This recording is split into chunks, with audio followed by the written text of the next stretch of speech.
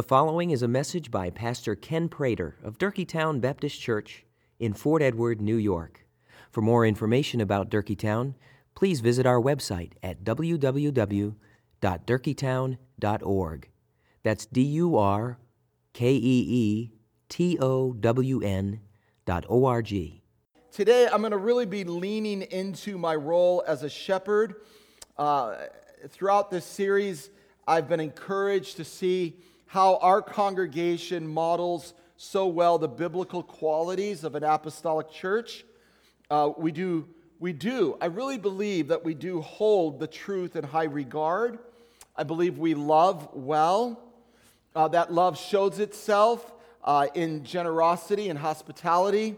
That love also, in our love of truth shows itself in matters of biblical authority as we submit to the scriptures that are taught by the apostles of our Lord. But today's going to be one of those sermons that I need to talk about an area of weakness in congregational life. And I pray that as I do, we will indeed have ears to hear what the Spirit is saying to us, and that we will especially be ready to respond with humility one towards another, but mostly humility to the Word of God and humility to what the Spirit, I believe, wants to show us this morning. There is this particular aspect of church life where we are weak, and that is in the formation of community. Now, community, the word community is a bit tricky, and I don't want you to think that I'm thinking about maybe civic community out there. And I also am not talking about whether or not we are a quote-unquote kind of friendly church. You know, I think we're a friendly church, and that's good. You don't want to treat people in an unfriendly way, right? But it doesn't necessarily mean just because we may be on the surface friendly to one another that we are a church committed to a strong formation of community. And I remember now, many, many years ago, when as a church we decided to no longer have Sunday night church because we believed it would be in our best interest to go into some kind of a small group ministry to get people together outside of the church.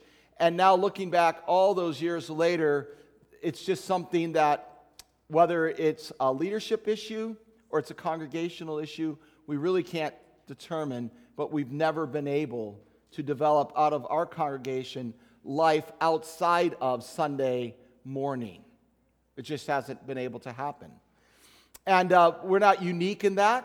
There are in our church a few spots of small groups, things we have done, but not consistently seeing the body of Christ engaged in community, whether that's in a small group ministry or even just in people kind of doing it on their own. It's just not been something we've been able to do. And of course, I'm always praying that what happens in here and what we feel so strongly about in here may somehow, by God's grace, begin to happen away from this building, because how we respond one to another and how we live in community one with another does indeed matter. It matters because of what we read both last week from Acts 2 and what we read today from Acts 4. The building of community, the being together as God's people is not optional. And many people, of course, believe it is optional. And they just think coming on Sunday morning gets the job done. So my outline today is simple in one sense, but it's a little it's not really super simple. I'll need to explain it. Well, we're going to put it on the screen for you if you want to jot it down. The focus of the sermon on why community matters. We are a local community that is seen. We are a local community that is also that. Let me restate that. I apologize. I was looking at that. I should be looking here. A local community that is seen. That's point one. Point two is an oppressed community that is seen and unseen. And then third, a spiritual community that is unseen and seen. So I'm taking this word seen, meaning what we look at with our eyes, because when John writes at the end of his letter in 3 John, verse 13, he says, I had much to write to you, but I would rather not write with pen and ink. I hope to see you soon, and we will talk face to face. You see, that's a very personal thing that John wants. He wants to see his friend Gaius. He wants to see him. So the local church community is something that is seen, and we're sitting here, we see each other. My contention is we need to see each other out of this room as well. And then the church is an oppressed community that is seen and unseen. And then it's a spiritual community that is unseen and seen. Community matters because the church is to be the people of praise and thanksgiving. That's why we chose the songs we sang earlier.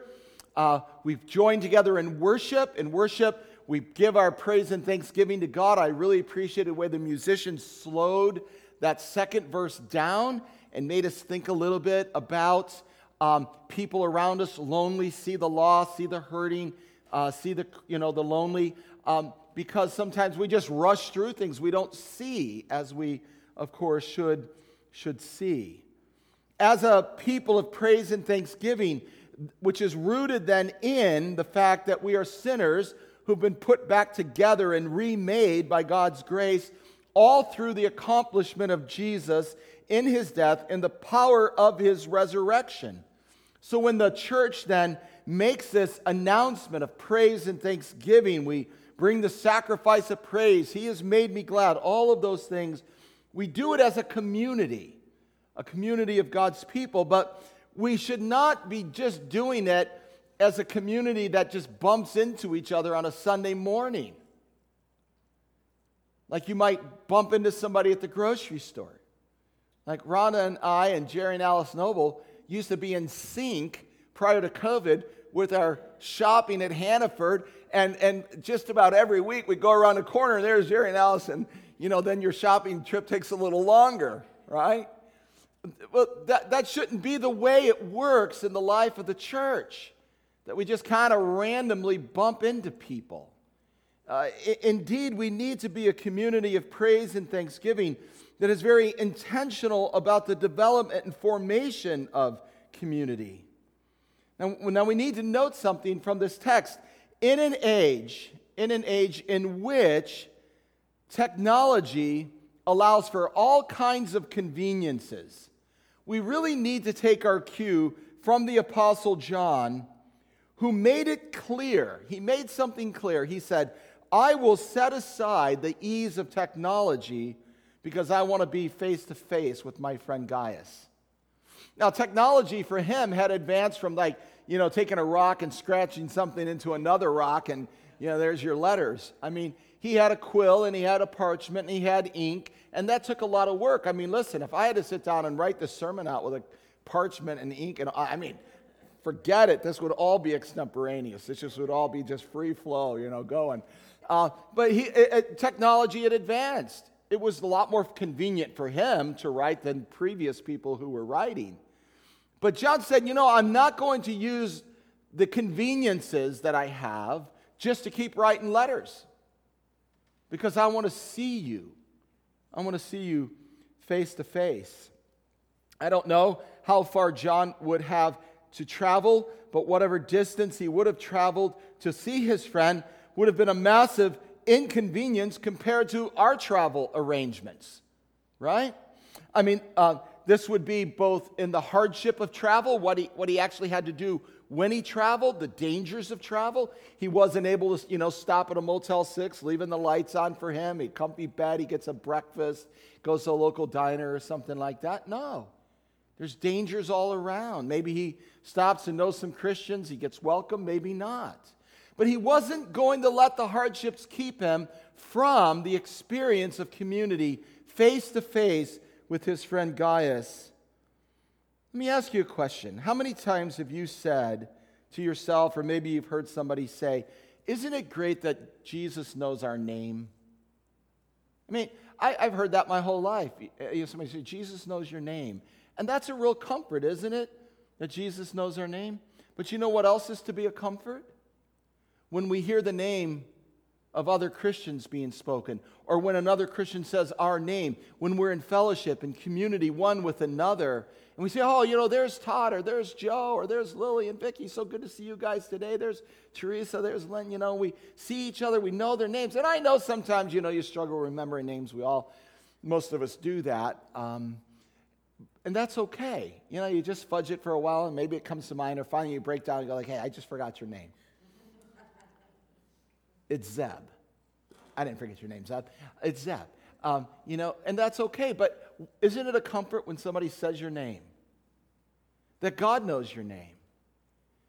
And what great comfort we need to be bringing to one another when we say one another's names outside of this building, out there in the world in which we live. This is what John is after. He's compelled to see his friend. He wants his friend to receive not only his greetings, he wants the friends to greet there in verse number 15. And he says, greet the friends each by name. I don't think this is a throwaway word or a throwaway concept. John did not say just kind of, hey, say hi to everybody. He says, I want you to tell them on my behalf that I said hello, and I want you to say their name. And so this thing of community matters, and it really matters with the community that we see, the community right in front of us. In keeping then with apostolic authority, we have to affirm the absolute importance of faithfulness to a local community, to the local community that is in our sight, or might I say within our reach, this parish community, if you will. You have to be part of a local church, and in being part of a local church, you have to affirm the absolute importance of faithfulness to that community if you're going to keep with the apostles' teaching and doctrine. That is so clear all the way from day 1, Acts 2, all the way through everything that the apostles write. It was not only, but predominantly about relationship one with another, and not just on a Sunday in a Sunday gathering. This is an area we have not done very well with as a church. We just haven't.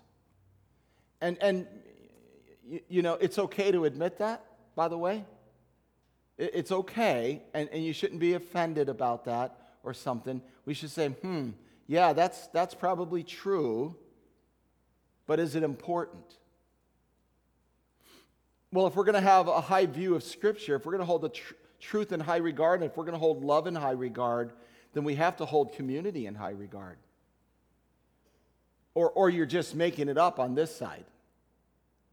Or you're just saying, well, truth and love only matter when it's convenient to come together on a Sunday.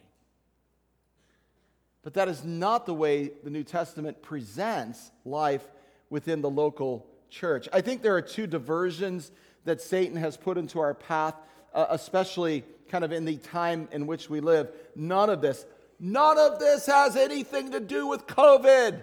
None of this has anything to do with COVID. Amen. So if you say, oh, it's COVID, no, there's nothing to do with COVID. The first one is the increasing number of people who only now frequently attend church because they make plans, other plans a priority instead of Lord's Day worship. Secular society has pushed the church into a very narrow place now where it's harder and harder for Christians to say no to things, whatever those things may be, and there are a lot of them, and to say, no, I'm going to Lord's Day worship. And what's true of Lord's Day worship is also true about the other days of the week. We're just pushed to the margins of life.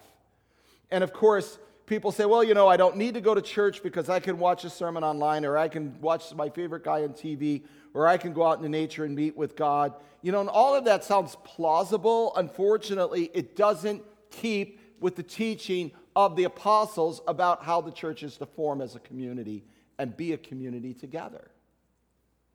It just doesn't. And we need to wrap our heads around this and understand that the apostolic writings tell us not only to honor the day of the Lord and not forsake the assembling of ourselves together, but to be in close relational fellowship with one another, carrying out the one another's in our lives throughout the week. But society pushes us, and the church keeps adapting itself to the way that the secular society is living. But there's a second way that this gets expressed, and that is when people, they lean into the mindset of a consumer. The mindset of a consumer, which is really a satanic diversion. Churches like ours, other churches in rural communities, and I talk to a lot of pastors of rural churches like ours, feel this probably more than anything else, because churches that are out in the country generally are smaller, a lot less resources, simply cannot provide all the bells and whistles that the consumer thinks is important and that the consumer is looking for. One of the greatest joys of my 32 years of being at Durkeetown is the growth that God brought throughout the years, but it's also been my source of greatest pain because of all of the people who have left. And it's a real head scratcher for me, especially because we have worked so hard to develop a church devoted to the apostles' doctrine, devoted to fellowship, devoted to the breaking of bread, devoted to prayers. In other words, we have deliberately established a kind of ministry that keeps Jesus at the center, but the consumer mindset keeps pushing people away. Well, you don't have this, and you don't have this, and you don't have, what about this? Can't you do this? And pretty soon you're just running ragged trying to keep it up with the Joneses.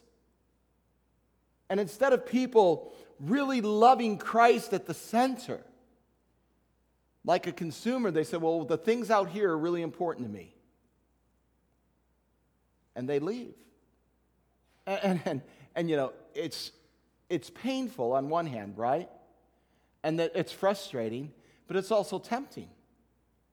It's tempting to say, well, maybe we need to, get the fog machine going. Angela, you got one of those at home? Like you run out on your driveway basketball court with the fog machine going, Maybe we just, no. And listen, let us endeavor to be a community that keeps Christ at the center, but then let us be a community then that sees Christ at the center every day in the week in real relationships with one another that pull people together to Christ one with another. More on that next week. So, well, how should we respond to our community, the community that we see? Well, I think the response is this picture of John and his friend Gaius. He's just going to go to whatever lengths it takes to be with his friend. He's just going to say, my relationship to that man in Christ is so important. I'm going to set aside the technology. I'm going to set aside the inconveniences because I want to see my friend face to face. So the community that is seen. All right, let me get very quickly to the oppressed community that is seen and unseen. All my life, I grew up hearing about the persecuted church, which seemed so very, very far away, and in many, obviously it was very far away, and still is. The persecuted church today in the world is still something we need to be praying for and thinking about, but this is not what I'm thinking about when I talk about the oppressed community that is seen and unseen. We do not have to go to faraway places to find oppressed brothers and sisters in Christ. They are actually in sight. We don't see them. We don't see them. I'm learning to see them. It's been quite an eye-opening experience for me. Our dear friend, Eric McIntyre, who has spoken here before, a big African-American black guy from Philadelphia. You remember Eric? He's somebody that I have in mind when I think about the oppressed community that is seen but unseen. Eric shared a quote with me by a Christian named Samuel Say. Samuel was born in Ghana, Africa. He lives outside Toronto. And he wrote this: if you are black, and a Christian, you are part of the loneliest, most isolated group in America. You catch it from both sides. Blacks don't think you're black enough, and whites at times see you no differently than other blacks, so you don't really get a fair judgment from them either.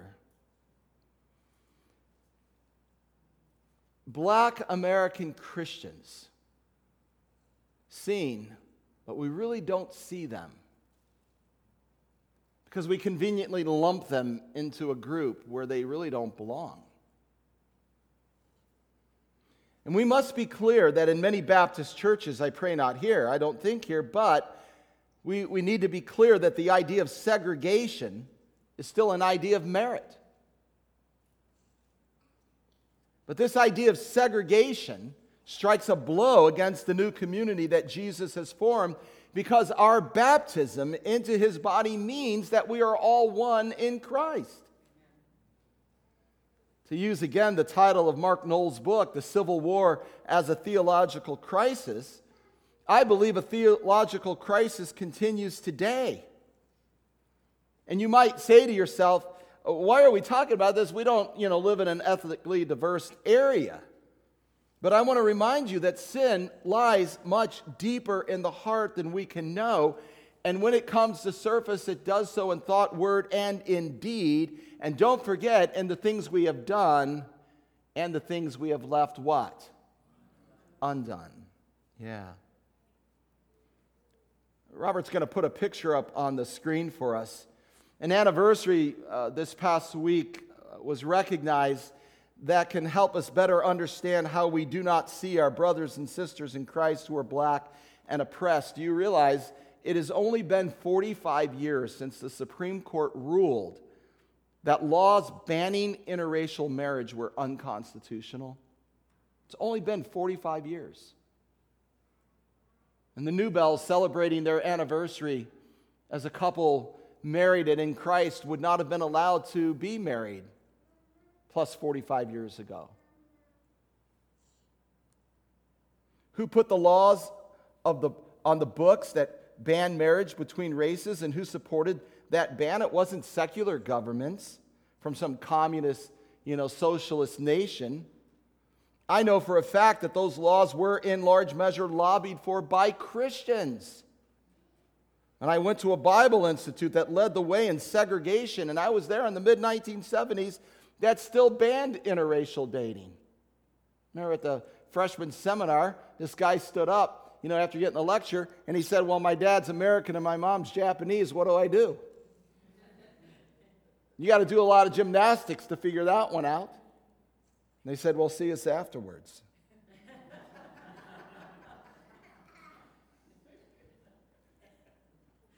This kind of oppression, this kind of thinking that is ingrained, it's ingrained. It keeps kind of coming up in people's minds. It strikes a blow against the new community that Jesus formed. Again, our baptism into his body means that we are one in him. But if you say that was then and this is now, everything's okay, we miss then an opportunity to express our full support of our black brothers and sisters in Christ who are still facing great oppression in the communities in which they live. Psychologists have identified the idea of moral licensing as a reason why oppression and abuse continue against people either of race or people, that we don't understand, whatever it might be. And the basic meaning of moral licensing is this.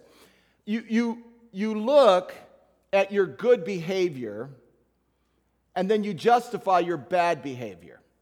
Here's the simplest way to think about it. You diet or eat well all week, and then Saturday morning you say to yourself, hey, I did a really good job eating all week. I'm just going to binge over the weekend. Because, all of my good behavior kind of like, I justify my bad behavior. That not only comes up in eating, it also comes up in spending money, and it especially comes up in the matter of race. Moral licensing in terms of race is often expressed in acts of omission. the things that we have left undone. You might be tempted to think to yourself, well, I've never oppressed anybody, black or white. I'm not part of that. That's not my thing. But you don't consider, have you ever done anything actively to help? An active engagement for good. And again, we are concerned about the things we have done as well as about the things we have left undone. Have you spoken up for a black brother and sister in Christ? Have you prayed? Maybe as a church, we need to find an urban ministry that predominantly is ministering to the black community and begin to pray and provide support and encouragement into that community. Moral licensing in theological terms becomes the sin of self-righteousness. And the sin of self-righteousness, not always, but very often, is expressed in sins of omission. It was probably the one sin that Jesus railed against the most when he would talk to the religious leaders, right? You find it all over the Sermon on the Mount. In fact, Jesus tells a parable, and in the parable he points out those who were trusting in themselves that they were righteous. That's what self-righteousness does. It trusts in ourselves. We say to ourselves, well, I've never done anything bad, so therefore I must be okay. But it doesn't stop to ask itself, what good has it done? You might remember that Paul calls Peter out on his hypocrisy. The hypocrisy against the Gentile Christians because it distorted the gospel. We're not told how Peter responded, but in my mind I was thinking, well, what if when Paul says, hey, you're being a hypocrite because you're hanging out now with the Jews when they showed up, but you're leaving the Gentiles behind? What if Peter would have said, yeah, well, you know what? I was the first one to go to the Gentiles. Leave me alone. And that's sometimes how we think, right? Of course, the way all of this gets resolved is by Jesus, who doesn't look at the color of anybody's skin. He doesn't look at their economics. He doesn't look at their nationality. He only sees them as they are, a sinner in need of his grace. And he comes and he gives himself. And he says, my cross is a place where anyone can come. And if we all come to the Savior together, how can we not come to the church together and affirm the bonds of matrimony together? A man and a woman blessed by God in covenantal marriage, regardless of the color of their skin. I think it is imperative that we follow the lead of Jesus in this matter. It is imperative that we follow the lead of Paul and books like the book of James. And we really examine deeply in our lives attitudes, what keeps us from praying for, actively engaging an oppressed community like black Christians in America today. If our names are precious in the sight of God, isn't their name precious as well? And shouldn't we be willing to say it? Now let me get to the third community. This formation of community, it starts in here, it moves out, it especially looks for the needy, the oppressed, and then it looks beyond, this sphere, as it were, and into this other community that we can't see, but is seen. The teaching of the apostles is very clear on this. And yet some outright deny resurrection, or others have a confusion about what happens after a Christian, especially after a Christian dies. But the apostles make it very clear that today there is a community that is alive surrounding the throne of God and worshiping. I think sometimes we look around and we go like, is there going to be Christianity next year? Is it still going to be existing?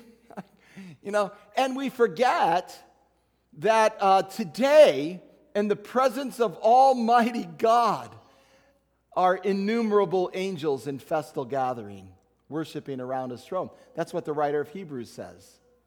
We forget that today, before the throne of God, the assembly of the firstborn enrolled in heaven, the spirits of the righteous made perfect, are gathered together worshiping God. And they all are waiting for the day of the resurrection of their body. Alive in soul or alive in spirit, they are there. God sees them. They know God. They are at peace, and they are worshiping while they await the great day of resurrection. And we down here on earth are waiting for that great day too. Maybe be translated up into God's presence before we die. And when we do, listen, when we get up there, it's not going to be like, hey, we're here, worship, and can now start. We just join the flood of worship that has been going on for all eternity around God's throne, now with the saints above. We join in. We worship. I think a tremendous part of discipleship that is just often overlooked is how we think about what goes on in the presence of God right now at this time. Who is there, what they are doing, that it's a festal gathering, that it's a place where people have been assembled together, they've been enrolled, they are part of God's family, they are made perfect in their spirit, waiting again for their body to be raised. You see, when we gather to worship, we are not only gathering with the local community that is seen, we are also gathering with the oppressed community that very often is seen but unseen. And then we are worshiping with this community that we can't see, but God sees them fully. This is the formation of community that the Bible talks about. It's much more than a Sunday gathering.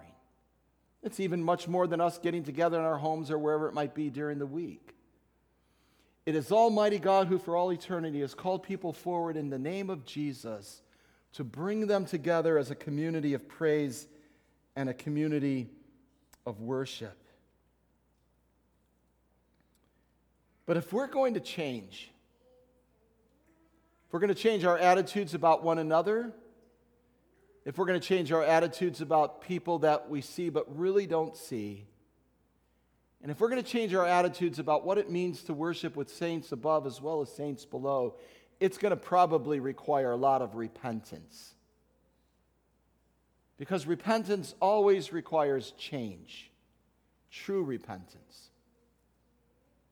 It requires us rethinking schedules, rethinking what we consider to be inconvenient or what we might consider to be a priority. But repentance is worth it because when we repent, then we are drawn more deeply into Jesus. And the more deeply we are drawn into Jesus, the more deeply we'll know His joy. And we will be made so glad when we're able to hear our name said or we see the name of another Christian. And we are reminded that it's not because of what we've done, but it's because of what God has done in His grace that we are able to say each other's names. The names of those we see, the names of those we should see but very often don't, and of course to rejoice in the names of those we will not see until we come face to face with our Lord and Savior, Jesus Christ. Amen. Father, I thank you. I thank you for the community of the church, the community that you have given us. What a gift it is here in this place. And now, Father, as we listen to what the Spirit is saying, let us be humbled. Let us be eager to obey.